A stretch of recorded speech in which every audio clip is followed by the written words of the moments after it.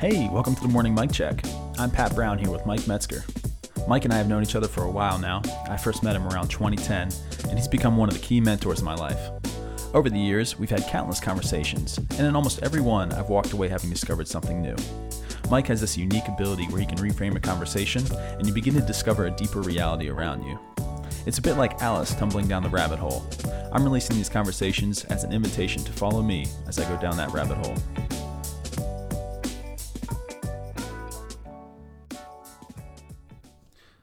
Good morning, Mike. Good morning. I hope you are well this fine early morning. It is a fine, dark, early morning. And that it is. Well, Advent is here, and this is a season that actually, growing up was not, we had Advent calendars, and we did some little bit of Christmas is coming, those types of things, but I never really knew it as a season of the church calendar, and never really knew it to be any type of rhythmic activity for my family. So I have grown to see some of the beauty of that, and I do like the idea of just aligning even my church family with my own family with the church calendar. I think it's just that rhythmic element. And so I'm just curious, as we are in this season of Advent, if you have any overall advice of what to do with that season, particularly with your family, or even just traditions that you think are valuable and meaningful as you build that with your family. I'm curious what advice you may have. Well, it's a good question. We had at home growing up the Advent wreath, the candles, and we would light those and get ready for Santa coming down the chimney. So it's quite a combination there, but really weren't sure what the candles had to do. So you hope they weren't on that night when he comes down and kind of burn his bottom. Now, I'm reminded of the good Anglican Samuel Johnson, who said, "We more often need to be reminded than instructed." And so it'd be good for a few moments just to remind ourselves, what did those who went before us understand? How did they understand Advent? And what might we remember that would be helpful for us? So, what's it? Start with why. Why Advent? Any ideas? I mean, just going off of what my personal church, has kind of pushed forward here. Advent is a great season to look back and celebrate Christ's coming, and also look forward to the second coming. And so it's a good season to prepare your heart in that, especially as we have Christmas upon us. Okay. And what is preparation? You said look back, what have you? Well, I think looking back would be reflecting on the story of Christ's coming, and so that could be reading through that story. That could be a number of things, but then, so that's looking back. Is Christ came to this earth? How do we celebrate that? And then looking forward, obviously, we know Christ is coming again, and so it's also a season to see that. To see He came once, He's coming again, and we can celebrate both. Yeah, that would be very much what I'd say most people feel. It's and that's what I would have grown up with that too. I would have thought, no, something to do with preparing and looking back, and right. Well, you can see it doesn't go very deep, does it? No. Why not? I think for me, that's the extent of it. That's all I know. I process it as. There's definitely, it's actually funny you say that, because so our church, for example, they've done a good job of emphasizing the season, and I like the idea of it, but I don't quite know how exactly that plays out, or what to do. And when I think of our conversations and what it means to be embodied. Advent has become, well, we read a different book to our children, and it's funny you mentioned the wreath, because the wreath has been kind of thrown out as an idea or an option to light this wreath, and I'm like, that sounds cool. There's an embodied element to that, I guess, a physical element to that, but I have no idea what that wreath, like I don't know the why behind some of those pieces. So Yeah, I for don't know. example, Yeah. the three of the candles, there's four candles, and the first three we light are purple, and then the last one is a rose colored, and most people usually pink, and most would go, yeah, Right. that's cool. Yeah, it's pretty, right? It's Yeah, Christmas. as one of our granddaughters said, I love it because those are my two favorite colors. Yes, Yeah. exactly, just that. So I think a lot of those are just evidence of it being not that deep. Mhm. So yeah, I'm curious, and tell me why. Well, I'm not going to tell you why. There's a lot of great history there. It has to do with actually the easiest way to discover is to listen carefully when you go to churches. How do they understand salvation? And so if you were to talk to the average Christian, they'd say, hey man, been saved? Right. How would they, which is a good question. What must I do to be saved? Well, how would they say they understand salvation? Colloquially, how would they say it? Put your faith in Christ, pray, and accept Jesus as your Savior. Mm-hmm. And what do you get for that? What do you? It's free, get, but what do you get out of it? You get a big sticker that says no. No, you don't get a sticker. What do you? Yeah, you get eternity.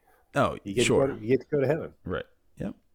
Like how Dallas Willard said, he goes, what God gets out of the deal is the sort of person we become. But he would also say that's a very narrow, shrunken view of salvation. Sure. So, but Willard wasn't original here. If you go back to prior to the Enlightenment and the great church traditions before then, before the 1600s, that go all the way back to first century, there was always a view that we have been saved. That's Ephesians 2:8-9. For by grace you have been saved, which is understood as being betrothed to Christ. That's Paul in 2 Corinthians. And that we are being saved. Ooh, there's a new one. And that actually then plays a big role in how we will be saved, or how much, believe it or not, we will be saved. And so when you have these three views, those three views are actually what's called a spousal or a bridal view of salvation. Why are they called a bridal view of salvation? Well, I mean, they fit very well into what in modern day we call engagement, but that's not fully accurate. But I mean, you said it, the betrothal, that imagery aligns perfectly with what it means to actually be married. Yes, that's a good way to put it. So here's a simple way, dear listeners, to think about it. And actually, it's what C.S. Lewis is driving at in his book, The Discarded Image, is that prior to the 1800s, it was generally understood that the physical world is a reflection or an image of the physical and natural world, is a reflection of the metaphysical or supernatural world, the spiritual, the immaterial world, and that God pervades the physical world. He oozes through it, and these are depictions of that which is invisible. They could actually sometimes be manifested in very mysterious and mystical ways, but when you Therefore, God ordained that marriage used to be 3 phases. It was betrothal. Remember, Mary was actually called, she was married to Joseph. Joseph called her husband. And they were living apart because it was first you had the pronouncement, then you had the preparation of a year. Mary was preparing a place for them to abide, and Joseph was preparing a place, and they're both preparing themselves, partly by remaining pure toward one another. And then there was presentation. So you have pronouncement, preparation, and then presentation. And that's all of these parables that haunt or ought to haunt us of a bridegroom coming and a bride not prepared. No oil in the lamp. Give me your oil quickly. Friend, I cannot give you my oil. I will not have enough for my own. The bridegroom comes and says, what are you doing? Why are you not prepared? Even stories of being thrown into the outer darkness, weeping and gnashing of teeth, so on and so forth. Well, weeping and gnashing of teeth ought to be sobering. There, Pat, is the key. You have in the midst of preparing actually instances where it is very sobering how unprepared people are. Lent is a season of preparation and penitence. The 2 great high holidays in the church, Christmas and Easter. So you had Advent and Lent. Now I said penitence. What's penitence mean? I'm probably going to butcher it, but isn't penitence reflection, reflecting, confessing, turning? Yeah, that's right. Purifying your there heart. You go. Put an RE in front of it, and there you go. Right. So if you keep being penitent, you are repenting. Yeah. So preparation and penitence. You could even put it this way: penitence in order to prepare. So if someone were to say, and here, for example, we still see vestiges of that, even though people, good Jews still hold to this view of marriage, but we hardly do. But you just still see preparation. And here's a simple way. 62% of brides-to-be and 60% of grooms in preparation for their wedding day do what? Try to lose weight. There you go. On average, brides, it's 20 pounds. Wow. And men, it's a little less than that, but that's because men are vain. Should be trying to gain. I don't know what you're doing. That's right. So, and the losing weight requires repenting of bad habits. There's repudiating them. That's called penitence, which is very difficult. In fact, the surveys show only 18% of brides hit their target weight by that day, and men don't do much better. So you see what you can see physically, bodily, preparing your body. And again, you're aligning that with penitence, which is the season of Lent. That's right. Okay. Because you have to lose weight, you have to. Penitence means you abstain. It's generally the spiritual disciplines, half of which you're abstaining. So you abstain from, well, look at Lent. Used to be you abstain from chocolate and dessert. Sure. Yeah. And so once we understand, let me play the film one more time. That's where he says a bridal view of salvation. Salvation used to be understood, and is still understood by 2/3 of the worldwide church, as we have been saved, what Augustine called the marital bed of the cross. And so when we are saved, we are betrothed, and hence the Apostle Paul wrote to the Corinthian church, who was they're a messed up church, and says, and he laments because I betrothed you to Christ that I might, keyword might, present you as a pure virgin to your husband, Jesus.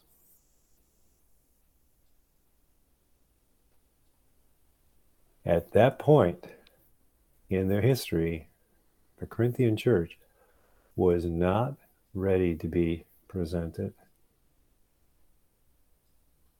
They were not preparing their bodies to be presented. If you think, well, I never heard this before. Well, practice of Lent, for example, dates from the decrees of the Council of Nicaea in 325 AD. And about 240 years later, the Council of Tours established Advent for the same reason as Lent. So it was a time of 4 weeks of sobriety. The sober, very similar to the sober realization of a man getting ready to be married and looks in the mirror and says, man, I got a beer gut. I got to lose that thing by my wedding day. That's mostly why guys got to lose weight. So you're actually saying Advent, the season of Advent, is not far from the season of Lent in its purpose. They're identical. See, that's because you have, again, 2 high holidays in the liturgical calendar. This is again why history, time in the earlier church traditions or older church traditions is simply an image of eternity, and eternity has no time. And so the best way to depict that is to depict time as really having no beginning or end here. A clock does that. It's just, where does it start? Well, it starts at 12. Why does it start at 1? Well, it gives a view that time is spherical. And so the seasons even keep returning back to where they started. Clocks do that, and the church calendar does that. And it has 2 high holidays every year, Easter and Christmas. Those both depict, in a sense, the wedding day, because Easter, betrothal, the marriage bed of the cross. Christmas, the incarnation, the Word made flesh to come to marry us, which would have happened whether we were sinners or not. So you could almost say the highest of the high holidays, if you want to, I don't know, traditions would be what we call Christmas. Because Jesus would not be coming to die for our sins if we had never sinned. He'd be coming to be generated, that's literally the word there, as a man to marry us, his bride. Now what that suggests, though, or what that requires, especially that we are by nature sinful, is penitence and preparation. And so the Advent calendar has 2 colors. 3 of the candles are purple, and that symbolizes penitence. And it calls for worship music in minor keys, quieter services, reflective. In the church where we worship, for example, there is not a triumphal procession as you have most Sundays, but rather there were 3 processions led by the cross, simpler garb by the priest, but 3 processions around the church in which we, after singing a more quiet hymn, we had a cantor who was chanting prayers, and our response would be, Lord, have mercy on us. Lord, have mercy on us. Lord, have mercy on us. When we also had the recessional, where one of the clergy often says, thanks be to God, hallelujah, hallelujah, that's our response. In a Advent or Lent, you hear, thanks be to God. No hallelujahs. It's really It's actually, even in these traditions, the understanding of Advent really has been in decline for a long time. Um, by the way, the third Advent candle is pink. It's a rose.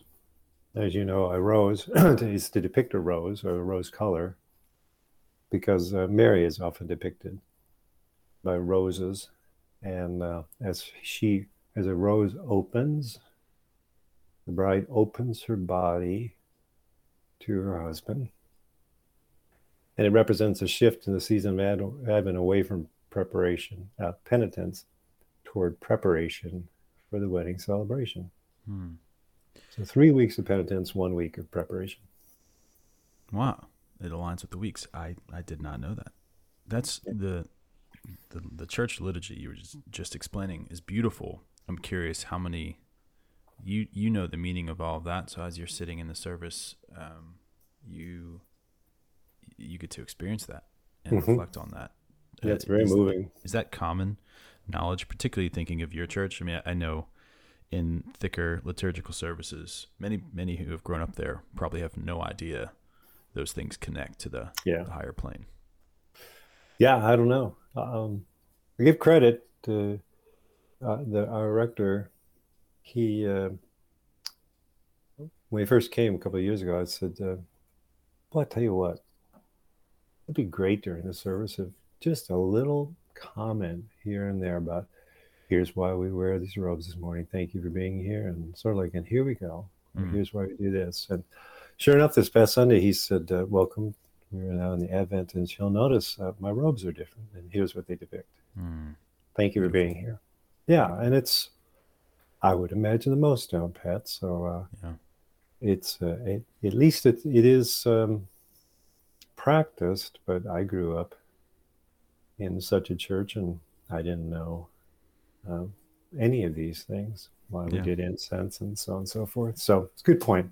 So I'm reminded of my daughter is in swim lessons, and she goes, she for a period there, she was going to those lessons, and you could just see the eyes kind of glossed over a little bit. The instructor wants her to put her face in the water. She doesn't want to put her face in the water. I'm sure in her head, she's going, why am I putting my face in the water? It ain't natural, man. I don't want to, I like to breathe. Why are you, why do we have to do this? And week after week, it started to be, it just wasn't, she didn't look like she was having fun. And fortunately, the opportunity opened up for me to go and just swim with her. And my goal was just to have fun, and we had fun together. And that included me going underwater, and she eventually wanted to join me. And so we worked on going underwater so she could swim with me. And she fell in love. And her swim lessons were never the same. I mean, she is killing it because she loves to put her head in the water. She loves to hold her breath. Even her instructor last time was like, she has great breath control. And it's just like, yeah, because she loves it. And at home in the bathtub, she's wearing her goggles, putting her head underwater. So it makes me think, again, I think how many grew up in church who just sat in and had these boring lessons of, I don't know why they're telling me to put my head underwater. I don't know why they're, wearing this robe. And so we can explain that. I could have a conversation with my daughter about all the reasons that her swim lessons are helpful for her. But instead, I can help her grow in her desire to enjoy swimming. And so I'm just curious, like, how do I connect that to Advent? What can I do with my children as they're growing up, in thick liturgical services or not? How do I help them connect the deeper why? Do you have any recommendations or things, habits, traditions that you think help begin to instill that? Well, for the children, I would say introduce them to why you have these two different colors and why 3 purple. And you can just say, purple is just to remind us that many times we don't do what we ought to do. We fight with people, we could be selfish. And this is our opportunity to confess those things to the Lord. And then actually think about it. We taught our kids confession versus saying you're sorry. Yeah. And so that's one thing. And then that reminds me then for adults, if you're an adult listening to this, would be begin to practice actually the disciplines of abstinence. And that includes silence, solitude, fasting, confession. Again, we've talked about this, Pat, but I can count on one hand, I think, anyway, the number of people I believe actually practice confession. Dead giveaway is when someone's calls and says, "Hey, Mike, sorry I said that. Really feel bad about it. I'll wait." But see, that's not confession. So you make a great point, Pat, that we're so far away in many cases from the historic faith that if you don't have a habit of silence, solitude, fasting, that's why Lent includes fasting, and confession, then the penitential feel of Lent and Advent will be lost on us. It just, so you see colored candles and go, I don't know. What happened to, I will say another dead giveaway, and I saw this once in a church, Lent, and the very first song that Sunday by the big band up there was a rousing rendition of Jesus Christ is risen today. And I said afterward to the minister, who's a good man, I said, that was an unusual song for Lent. I mean, wouldn't you say? And he said, "What do you mean?" Well, I let it go. Jesus, it's 4 weeks. It's 4 weeks till we celebrate He's risen. This is the time of. So these are just some of these notions. Many of them are just so far away. I'd start small. Here's why the candles, kids.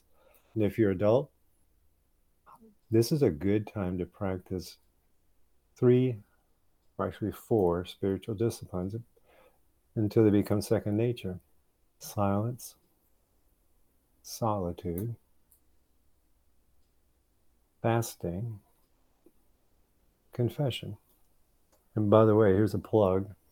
I don't care what version of the lectionary you read. But if you read it, you'll go through the Bible every 3 years. You'll notice how penitential and somber and sober the passages are in Lent, in Advent.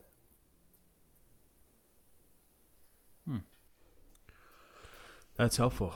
That's helpful. Well, good. We want to be helpful. And I remember, we'll close with this. I remember many years ago that the first time I was ever out in Denver. And I looked up at Long's Peak, which eventually I would climb. And I remember thinking, when you're at 5,200 feet, 5,280 elevation, looking up at a 14,000 foot mountain peak, it's impressive. But I thought, I'll tell you what, if you were at sea level and you looked up at a 14,000 foot, our problem is when Lent and Advent isn't a time when you sort of, that's where we get in touch with sometimes our highly elevated view of ourselves and how we're doing. And you go back to sea level. Then when you look at the cross or the manger scene and celebrate Christ, it's far more exalted because you go, whew. But for a lot of us, it's just like, it's like climbing a little hill. Yeah, I got saved a couple of years ago and been great. Beats hell. And, see, that's a view of I've been saved, so I am saved, versus I was saved, betrothed. I got a lot of work to prepare because I want to be presented to our bride, our bridegroom, our husband, Jesus, as a pure virgin. And when I see that lofty view, I got a long way to go.